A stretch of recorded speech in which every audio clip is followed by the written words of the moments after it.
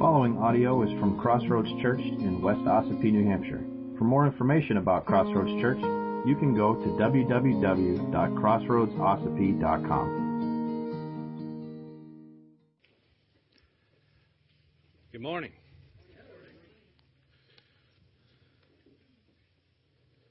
Okay.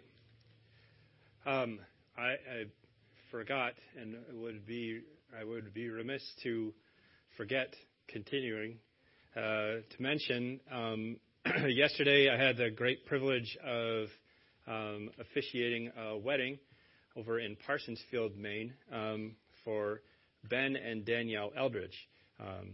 So, great local family. So, just want to add them to our prayer list to continue for God's grace to shine on them and their new marriage, and that they would seek the Lord together now as a family.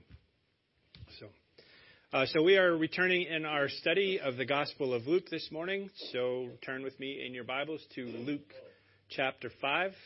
We're going to look at verses 27 through 32, and that's on page 861 in the Pew Bibles, if that's helpful to you. Luke chapter 5. So we're going to read that, and then we'll pray and dive right in.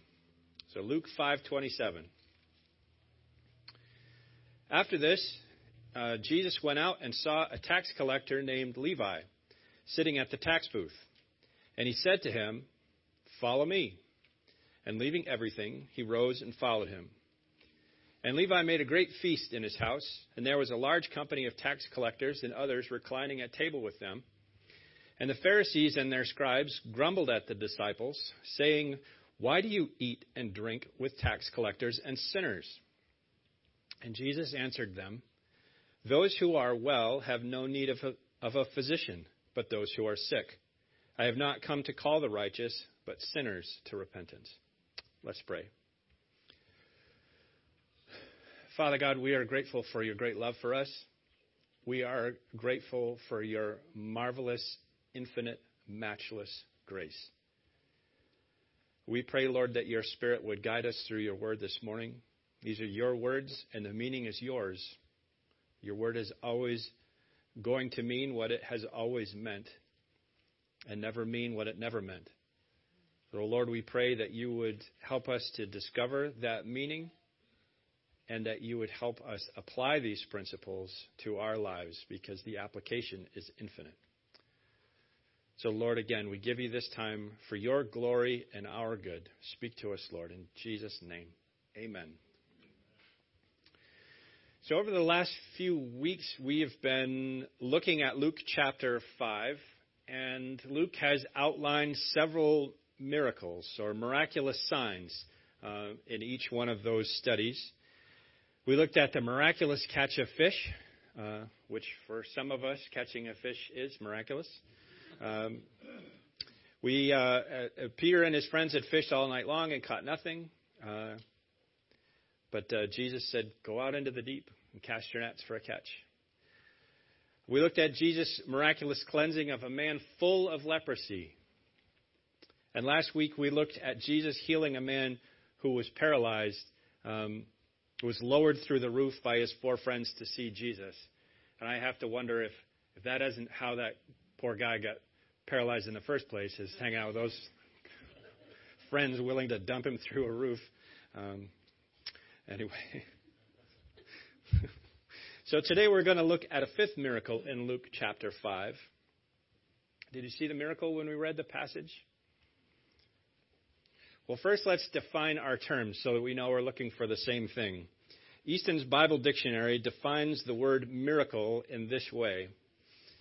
It says, "A miracle is an event in the external world brought about by the immediate agency or the simple volition of God, operating without the use of means capable of being discerned by the senses, and designed to authenticate the divine commission of a religious teacher and the truth of his message. It is an occurrence at once above nature and above man. It shows the intervention of a power that is not limited by the laws either of matter or of mind, a power interrupting the fixed laws which govern their movements, a supernatural power. You can kind of see the difference between Easton's Bible dictionary and Webster's dictionary. a little fuller meaning there. Well, this definition that's been given clearly covers the catch of fish, the miraculous catch. It clearly covers the cleansing of a leper, and it clearly covers the healing of the paralytic. But where is the miracle in our passage this morning? The miracle is in the calling of Levi. Levi was a tax collector. Some translations say publican. Maybe you've heard that phrase before. And in the Jewish culture at that time, the term publican or tax collector and sinner were synonymous. Now, I always have to be very careful whenever preaching on passages that have to do with tax collectors, because my mom was a tax collector for 25 years, and she watches these services, so I have to be very careful about that. She's a Reformed tax collector, yeah. She knew Jesus the whole time, but so Levi's stories is a little bit different. Levi is a Jewish man employed by the Romans. We can't forget the tension that existed there in that culture at that time. The Romans were the oppressive, invading rulers of the Jewish people. The Jewish people didn't want them there. They didn't want them in their country. They had a nation already, and Rome came and took it over, like it did many other nations in the Mediterranean at that time. And to be a tax collector in Israel on behalf of the Romans, well, it didn't make you very popular, for sure, but it meant that you were a traitor. Like you're a traitor to your nation and a traitor to your race, if that has any meaning anymore. And not only that, being a tax collector wasn't even an honest way to make a living. It's one thing if you're a cobbler and you're making boots for the Roman army because you don't have a choice. But a tax collector is a little bit different.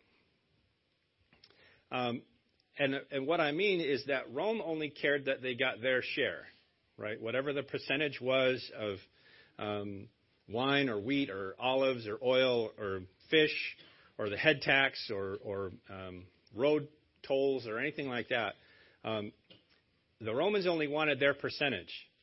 And anything that the tax collectors collected or charged on top of that, that's how they made their living.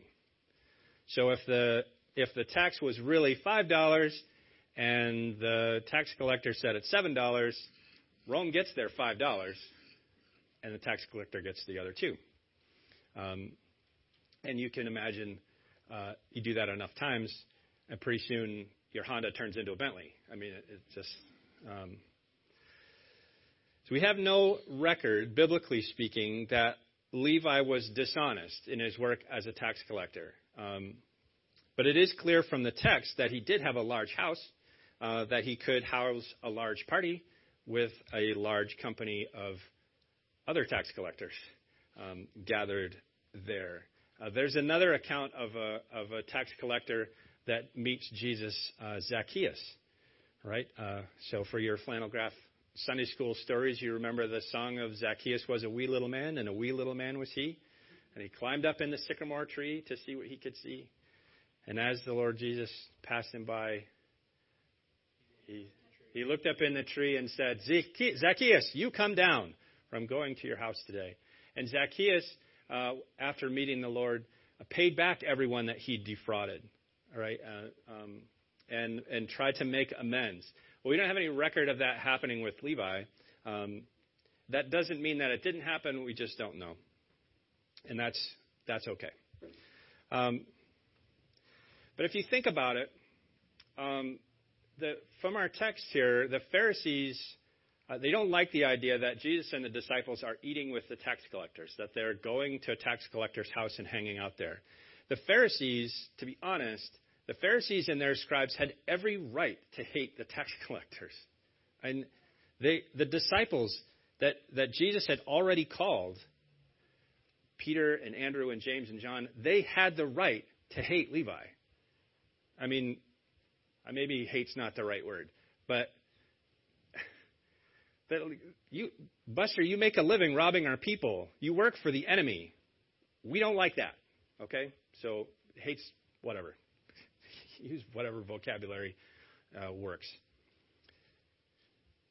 But Jesus didn't hate Levi. That's the miracle. The miracle is grace.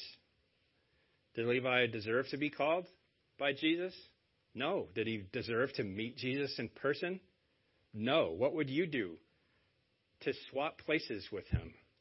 To see Jesus with your very own eyes and hear him call you up out of the tax booth to follow him. Not just believe in him, but stop what you're doing, come with me, and stay with me, and be part of our group. I want to teach you. I want to show you the way. That's a miracle. Jesus called this man who was an example of being a traitor and made him an example of grace. And Jesus' call to this man wasn't based on his merits, for sure. He didn't add him to his band of followers because he had the right skill set. Like, you have the right gift mix, so we're going to plug you into this seat on the bus. This is where I'm going to use you the most, right? It wasn't about skills. It wasn't about pedigree. Now, Levi, I'm sure, was good with money. He's a tax collector. You've got to kind of understand a little bit of math. But from the biblical record, was Levi the one that held the money bag? No, it was Judas. Great. It wasn't Levi. And just like Jesus had done for Simon, who he had renamed Peter, Jesus gave Levi a new name. He called him Matthew. Matthew, the gospel writer, is this same man. The name Matthew means gift of God. The word for that is grace. Matthew's name means grace of God.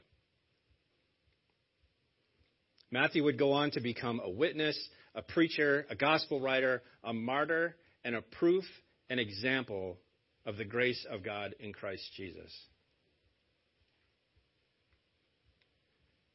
We should learn from his example because we are no different. And our calling to follow Jesus is no less miraculous than his. Ephesians chapter 2 says, "And you were dead in your trespasses and sins, in which you once walked, following the course of this world, following the prince of the power of the air, the spirit that is now at work, and the sons of disobedience." That was Matthew. That was me. And that was you. Among whom we all once lived in the passions of our flesh, carrying out the desires of the body and the mind, and were by nature children of wrath like the rest of mankind. But God, being rich in mercy, because of the great love with which he loved us, even when we were dead in our trespasses, made us alive together with Christ. By grace you have been saved, and raised us up with him and seated us with him in the heavenly places in Christ Jesus, so that in the coming ages he might show the immeasurable riches of his grace in kindness towards us in Christ Jesus. For by grace you have been saved through faith, and this is not your own doing. It is the gift of God, not a result of works, so that no one may boast. For we are his workmanship, created in Christ Jesus for good works, which God prepared beforehand that we should walk in them. That's Levi's story. That's our story. The same grace that is extended to Levi has been extended to us. And we should respond in the same way that Levi did, that Matthew did. What did he do? He celebrated. He threw a party. When Jesus called Levi to follow him, to leave his leave behind his life of treachery and sin. He threw a party and invited all the people who were willing to associate with him. And who was that? Other tax collectors. Because when you're a tax collector, those are the friends you can have.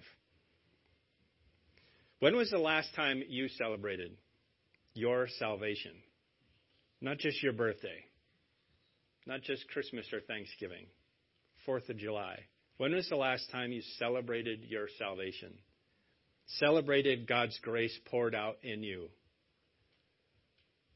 This should be our constant theme. As Christians, we should live a life of celebration. Right? If we can't just take a moment and grab onto that perspective that we were once dead and now by the grace of God we are alive through faith in Christ Jesus, if that does not put a smile on your face, perhaps your face is broken. This should be our constant theme. But not everybody in our passage this morning was celebrating. Verse 30 says, "And the Pharisees and their scribes grumbled at his disciples, saying, 'Why do you eat and drink with tax collectors and sinners?'" John Calvin wrote, "Hypocrites, being satisfied and intoxicated with a foolish confidence in their own righteousness, do not consider the purpose for which Christ was sent into the world, and do not acknowledge the depths of evils in which the human race is plunged, or the dreadful wrath and curse of God which lies on all, or the accumulated load of vices which weighs them down. The consequence is that they are too stupid to feel the miseries of men or to think of a remedy. While they flatter themselves they cannot endure to be placed in their own rank and think that injustice is done them when they are classed with transgressors." You see why I like John Calvin? If you're a hypocrite, it's because you're too stupid to see the reality of your own sin. See, the Pharisees believed in what R.C. Sproul called a salvation by segregation. As long as I don't associate with sinners, I am fine. I'm good. I'm not going to... My reputation will not be soiled by rubbing elbows with those kind of people. And we all know those kind of people, don't we?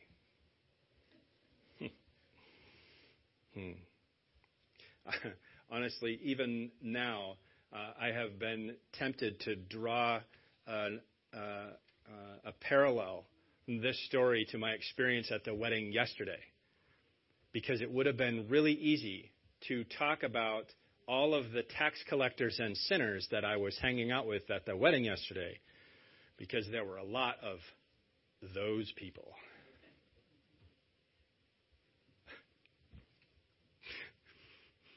I am those people, and so are you.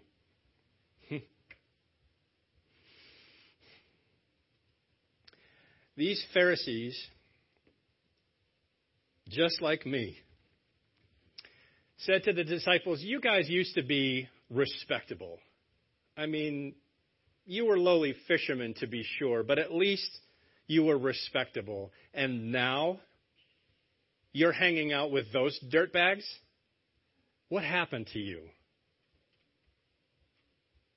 Of course, they could not be more wrong, right? When was the last time a religious person accused you of the perception of evil because you spent so much time with unbelievers in Jesus' name?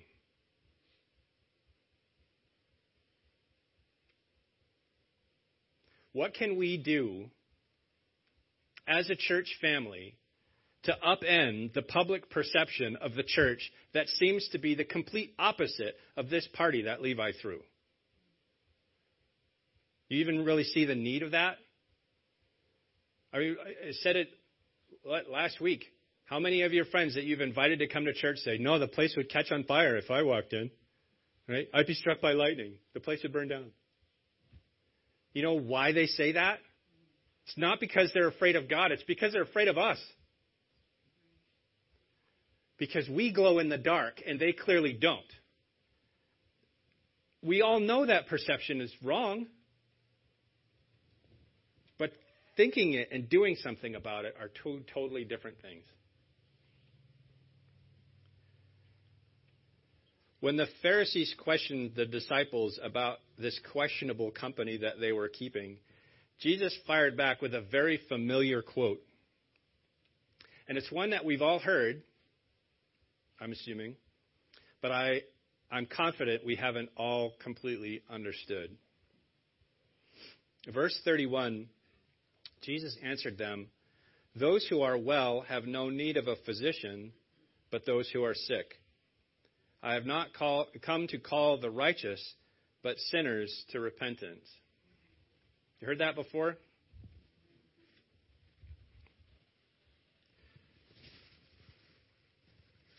Jesus is the great physician, right? We've already seen that in our study in Luke chapter 5. And maybe you've even experienced it in your own life. I know I have. Jesus' miraculous healing. He healed the leper. He healed the paralytic. He healed the soul of Levi. By faith in Jesus, he has healed the souls of countless others from our disease of sin. Jesus is the doctor that this world needs. People are sick with sin, and he is the only one with the cure because he himself is the cure.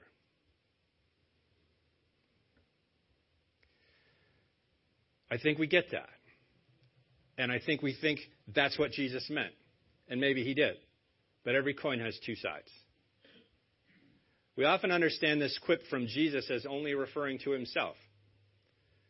But I think there's more to it than that. I think that Jesus is condemning the self-righteous attitude of the Pharisees. The Pharisees were supposed to be the shepherds of Israel. They were the teachers. They were the ones to instruct the people on what the law said and what the law meant. They were the ones who are supposed to shepherd God's chosen people and teach them to obey everything that he commanded.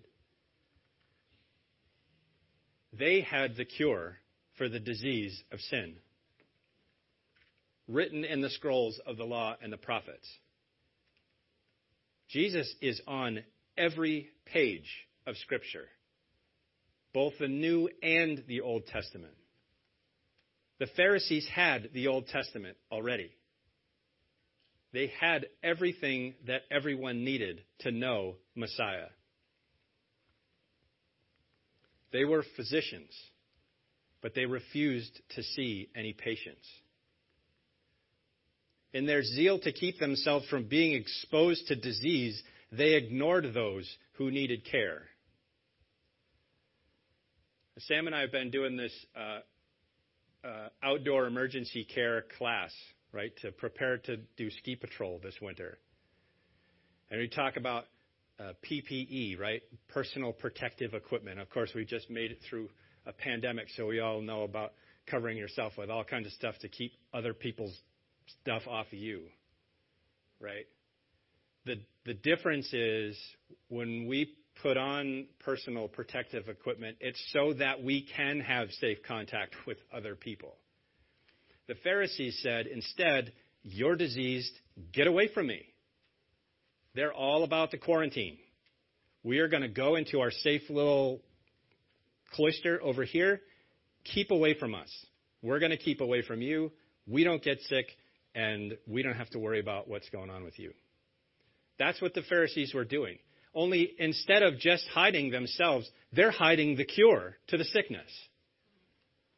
They are hiding Messiah from the people. Jesus basically said to them, those who are well have no need of a physician, but those who are sick. You guys keep avoiding those who are sick and only spend time with those who are well. In short, you are useless. And your cures aren't helping anybody. Follow my example and help the sick. It's not the healthy who need a doctor, but the sick. You have the cure. go to those who are sick. Friends, we have the cure. We need to go to those who are sick. We need to be welcoming to those who are sick. The church can learn from this. We can follow Jesus' example and call sinners to repentance because, like Levi, now Matthew, that's what we once were. And that took a miracle. And we can share that truth with those around us because nobody can argue with a changed life. Paul wrote in Titus 2, verse 11 and 12, "For the grace of God has appeared, bringing salvation for all people, training us to renounce ungodliness and worldly passions, and to live self-controlled, upright, and godly lives in the present age, waiting for our blessed hope, the appearing of the glory of our great God and Savior, Jesus Christ, who gave himself for us to redeem us from all lawlessness and to purify for himself a people for his own possession who are zealous for good works." We have the cure. We know the truth. But we can't just sit on it. We have to bring it to those who are sick. Amen? Amen. Let's pray. Father God, we thank you again for your word. We thank you for your Spirit that interprets it for us. And pray that your message would take root in our hearts and would change our lives. We love you, Lord. Be glorified in your church. In Jesus' name, amen. If you would like to participate in the mission of Crossroads Church through financial support, checks can be mailed to Crossroads Church, Post Office Box 576, West Ossipee, New Hampshire, 03890.